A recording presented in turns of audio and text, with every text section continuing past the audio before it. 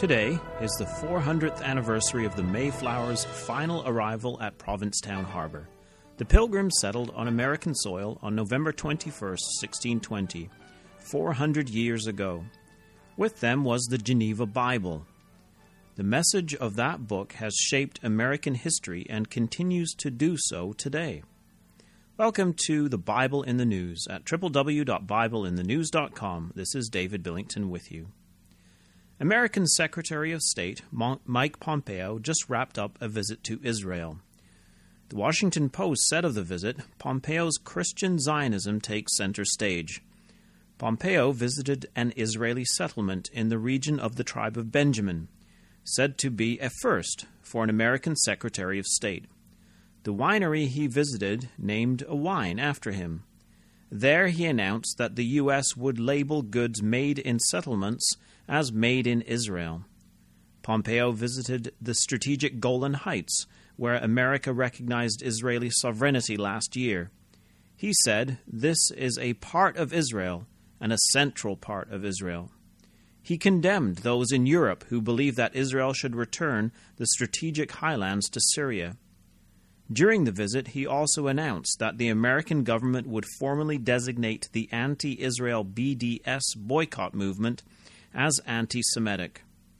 Today, in a message to Iran, the USA has deployed B-52 bombers to the Middle East.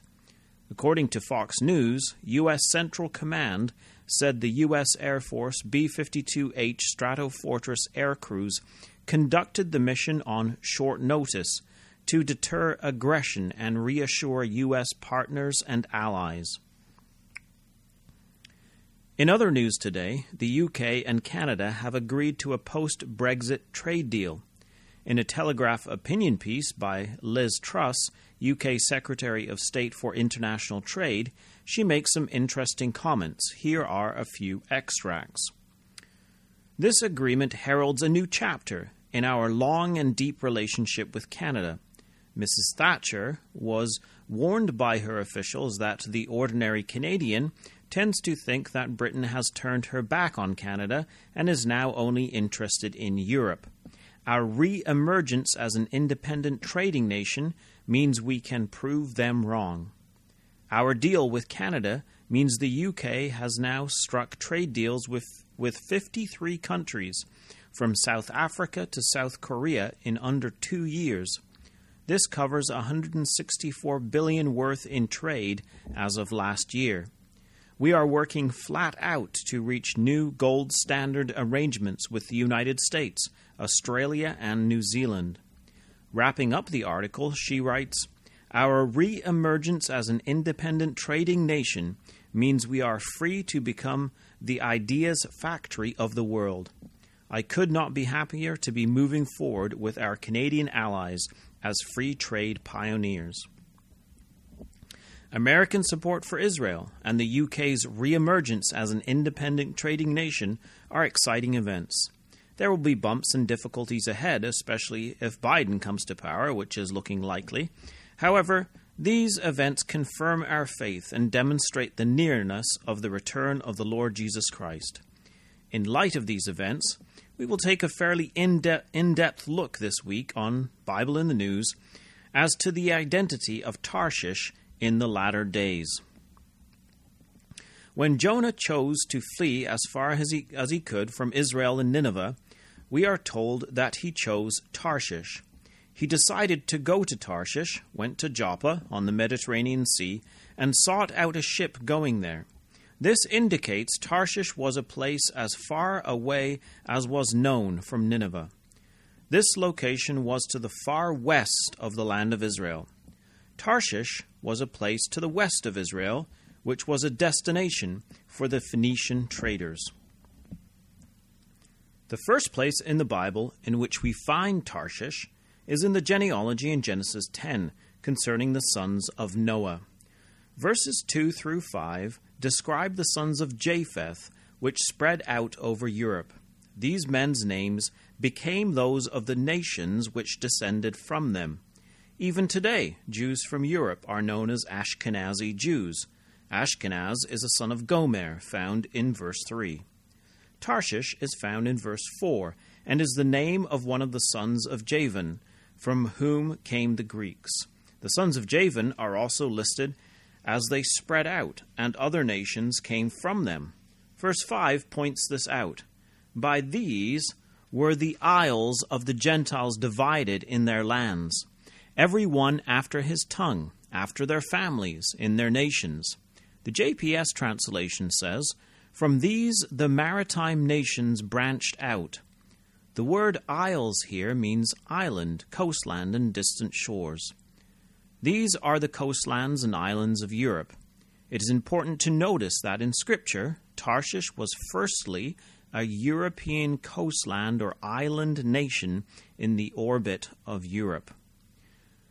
Plying these ancient coastlands and islands of Europe were the merchants of Tyre, the Phoenicians.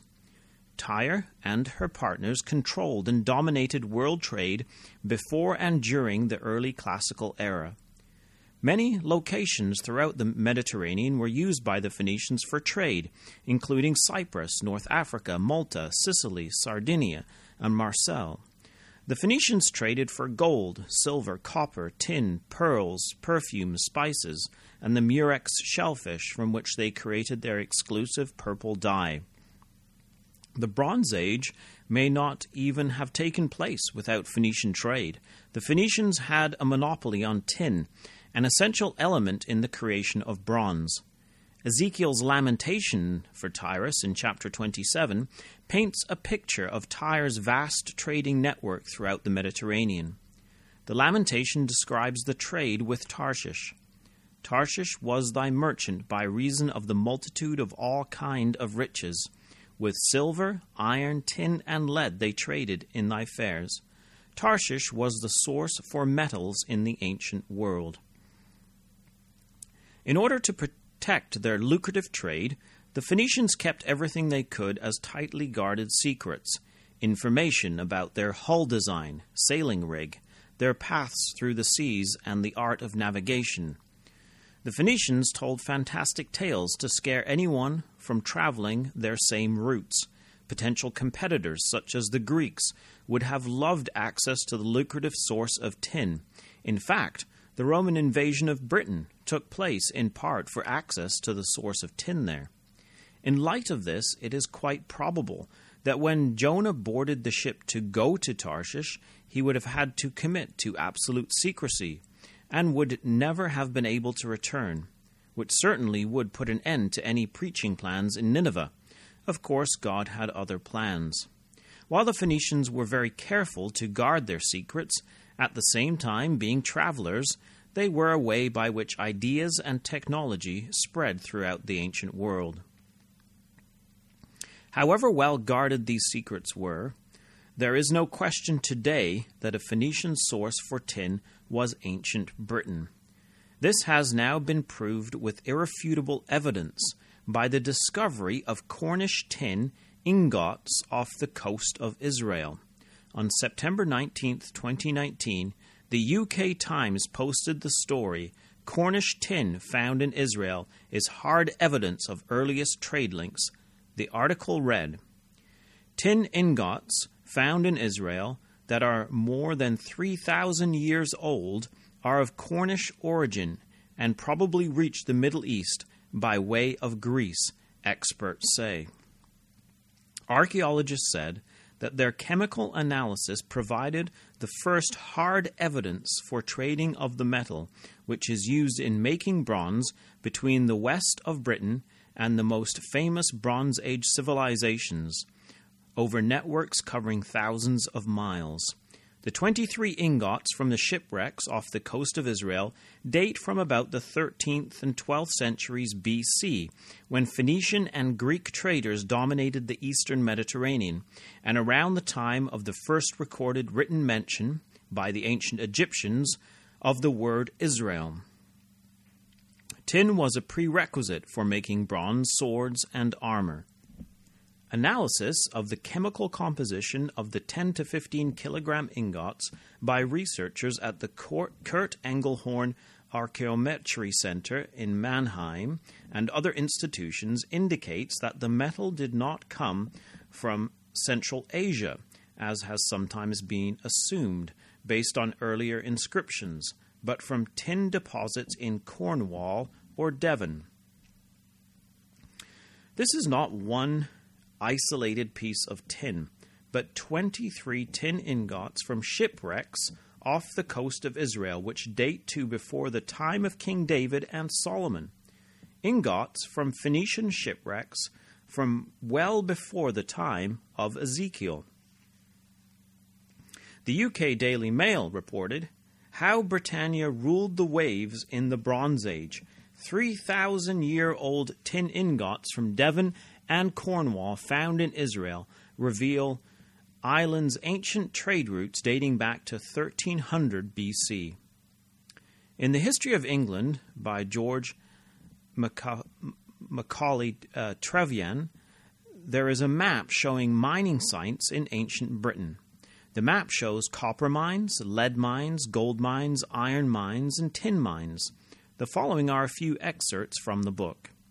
Britain has always owed her fortunes to the sea. From prehistoric and Phoenician traders to Roman and Norman overlords, successive tides of warlike colonists, the most energetic seamen, farmers, and merchants of Europe came by the wave path to inhabit her. The temptation to invade the island lay not only in the pearls, the gold, and the tin, for which it seems to have been noted among certain Mediterranean merchants long before the foundation of Rome. Temptation lay also in its fertile soil. When, some 2,000 years before Christ, the age of bronze gradually began in Britain, followed after more than 1,000 years by the age of iron, the metals too were found in plenty, with timber at hand to smelt them.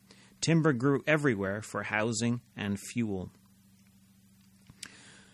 Based on undersea discoveries going back to the 4th century BC, a history of seafaring based on underwater archaeology affirms the finds, which point to connections with Sardinia and Sicily on the one hand and the Atlantic regions on the other, confirm an important two-way metal trade stretching from the western Mediterranean through the Straits of Gibraltar and up along the Atlantic coast to Britain.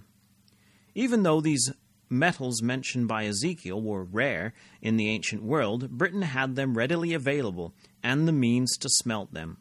The island was a primary source of Phoenician tin.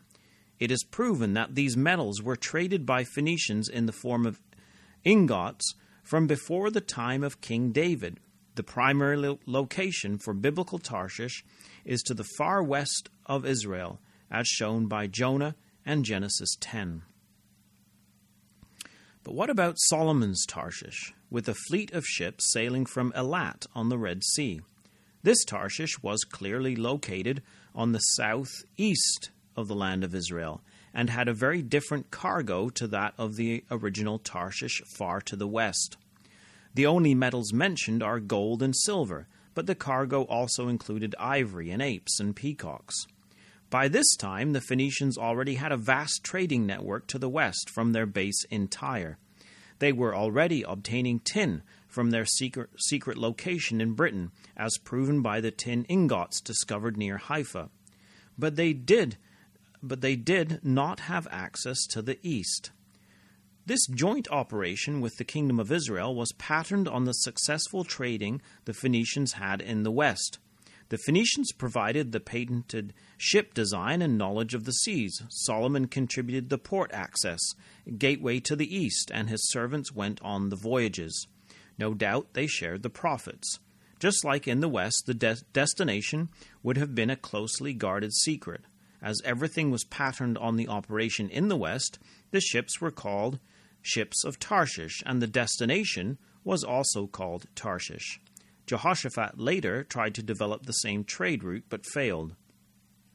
Research has shown this could have been India.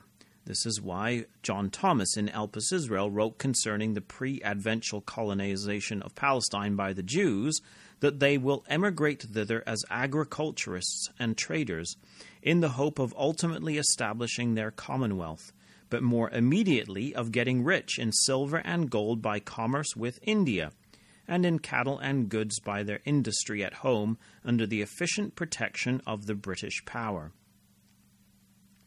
First and foremost, Tarshish was in the far west of Israel, a people descended from Javan, from whom the maritime nations branched out, as we have seen. The Phoenicians had established trade with Tarshish in tin before the time of Solomon. This trade template was applied as a joint project in the East, but this cannot be used to detract from what Tarshish clearly was in its original application. The term ships of Tarshish is only used in these two applications, and there is no evidence to suggest that ships of Tarshish only meant big ships, as some have suggested. In fact, the Bible expresses the idea of large ships that travel great distances in other language. Proverbs 31 verse 14 speaks of ships that travel afar as merchants' ships, not ships of Tarshish. Isaiah 33 verse 21 uses the term gallant ship or mighty craft, JPS translation, to describe this type of floating vessel. Again, not ships of Tarshish. Daniel 11 verse 30 speaks of the ships of Kittim. Kittim, Genesis 10 verse 4, was also a son of Javan and a brother to Tarshish. Again, these are ships of Kittim, not ships of Tarshish. From these passages, we see that ships of Tarshish is not used commonly in Scripture just to describe a large vessel which travels afar. Ships of Tarshish primarily describe ships connected to Phoenician trade with Tarshish in the west, and in a limited sense to the Tarshish joint template operation, which sailed for a short time in the east from Elat. A latter-day Tyre. Tyre was destroyed and passed away in fulfillment of Ezekiel's lamentation. The merchants among the people shall hiss at thee. Thou shalt be a terror, and never shalt be any more. All they that know thee among the people shall be astonished at thee. Thou shalt be a terror, and never shalt thou be any more. Ezekiel 27 verse 36 and 28 verse 19. Tyre was most certainly eradicated. Yet Psalm 45, which is clearly a messianic psalm of the kingdom age, it is quoted in Hebrews 1, verses 8 and 9, speaking of the throne of the kingdom, mentions the daughter of Tyre. And the daughter of Tyre shall be there with a gift. Even the rich among the people shall entreat thy favor. There is then to be a latter-day form of Tyre, the ancient trading nation which will bring a gift. The Hebrew there is mincha, before the throne of the Lord Jesus Christ. Psalm 72 is another psalm which is clearly messianic, revealing a beautiful picture of the kingdom age. Verse 10 says, The kings of Tarshish and of the isles shall bring presents. The kings of Sheba and Seba shall offer gifts. The word presents, again, is the Hebrew word mincha, as in Psalm 45. There are several interesting points in this little verse. Notice that the kings of Tarshish are linked together with the isles. The word isles means islands, coastlands, and distant shores. These kings are then an alliance of nations, including islands, coastlands, or distant shores. Tarshish was closely associated with ancient Tyre, and therefore the daughter of Tyre, that brings the mincha gift in Psalm 45, is the same as the kings of Tarshish and the isles which bring the mincha gift in Psalm 72. The latter-day Tyre is Tarshish and the isles. The original Tyre was utterly destroyed, yet her trading partners take up the spirit of Tyre and carry on trading. Therefore they are called in their latter-day form the daughter of Tyre, or the kings of Tarshish and the isles. Why would these kings of Tarshish and the isles be foremost in bringing a gift to the king enthroned in Zion? The prophecy of Jeremiah in chapter 31 provides an answer. Hear the word of the Lord, O ye nations, and declare it in the isles afar off, and say, He that scattered Israel will gather him, and keep him as a shepherd doth his flock. This word of Yahweh, declaring the gathering of scattered Israel, must logically go forth before the Jews are gathered. Therefore, the word must go out before the Jews return to the land and before the return of the Lord Jesus Christ. It must be, then, from our perspective, largely historical. The Jews have returned. When we recognize this historically, it strongly reinforces the interpretation that Tarshish, the latter-day Tyre, is Great Britain. The latter-day Tyre is much like its historical counterpart, a great trading nation with worldwide reach, becoming rich by trade, guarding her trade secrets, but at the same time spreading her influence, ideas, philosophies, and technology throughout the world. As the English Bible became available to the common man in Britain, the Spanish Armada was defeated, and the age of the British Empire was dawning on the world. Many scholars have equated Spain with Tarshish, yet when the Spanish Armada and planned invasion of Britain were overcome, there was no question who would fulfill the role of the latter-day sea-trading nation. With the defeat of the Spanish Armada and with the Bible in hand, Britain was set to rule the waves and fulfill the prophecy of Jeremiah, declaring the message of Israel's regathering to the nations and isles afar off. The English Bible and many books on Bible prophecy that were published in the same era spread throughout the British Empire, declaring the message of Jeremiah chapter 31. He that scattered Israel will gather him and keep him as a shepherd doth his flock. Early prophetical expositors in England, such as Henry Finch, Joseph Mead, Thomas Brightman, Thomas Newton, Isaac Newton, Alexander Keith, and others wrote of the restoration of the Jews. In the early American colonies, there were many that held a strong belief in the restoration of the Jews.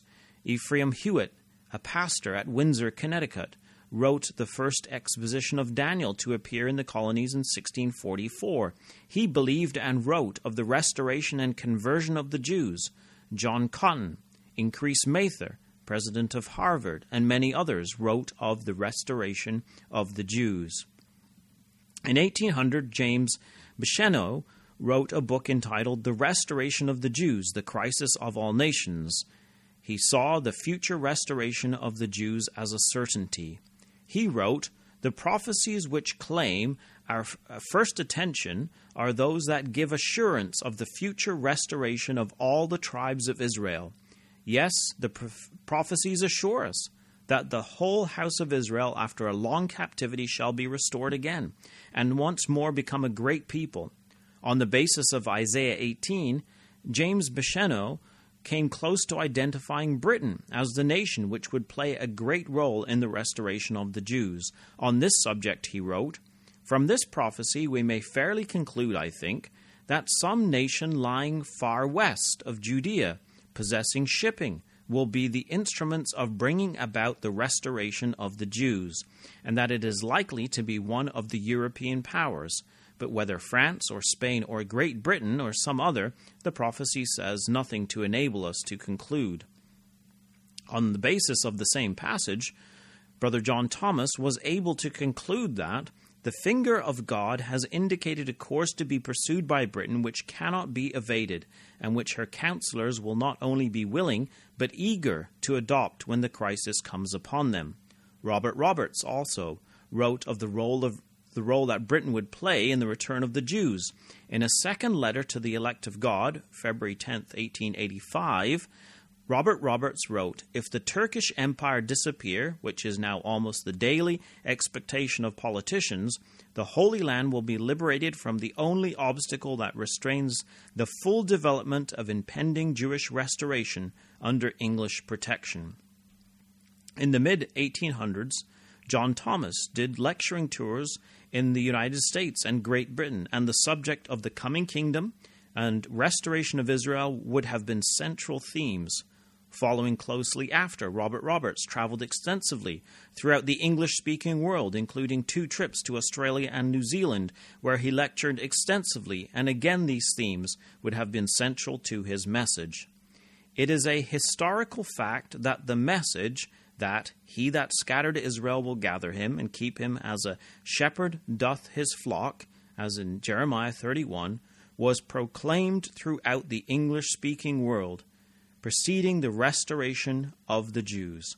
This clearly defines the isles afar off in Jeremiah 31. Isaiah 60 prophesies that kings will come to the brightness of the rising of the Lord Jesus Christ. The wealth of the nations will come to him, including the gold of Sheba and the flocks of Kedar will be accepted on the altar. This reminds us of the passages in the Psalms with the daughter of Tyre, or the kings of Tarshish and the isles, and the kings of Sheba bringing gifts. Isaiah 60 brings the reader into the kingdom age.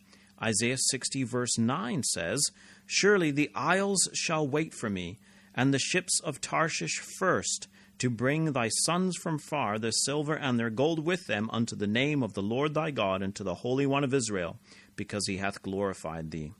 Jeremiah says that the message that Israel will be regathered will be declared in the isles afar off. We have seen how this took place historically. The effect of this message results in Isaiah 60, that the ships of Tarshish from the isles will be foremost in bringing the Jewish people to the land at the dawn of the kingdom age. We can then be sure that the latter-day daughter of Tyre and the kings of Tarshish and the isles are the isles afar off, where the message that Israel would be regathered has been declared. This is expressed in Ezekiel 38 as the merchants of Tarshish, with all the young lions thereof. These kings of Tarshish are the merchant powers of the latter days, Great Britain and her trading partners, where the message of the regathering of Israel was preached, a message which has affected the current American administration, in particular in regards to Mike Pence and Mike Pompeo, as we have seen this week. We certainly see the hand of the Almighty at work in our world today, and the influence of his word, that essential message that he that scattered Israel will regather them, should be central to our preaching work today, that we continue to speak this great message in the isles afar off. Come back next week, God willing, to Bible in the News at www.bibleinthenews.com.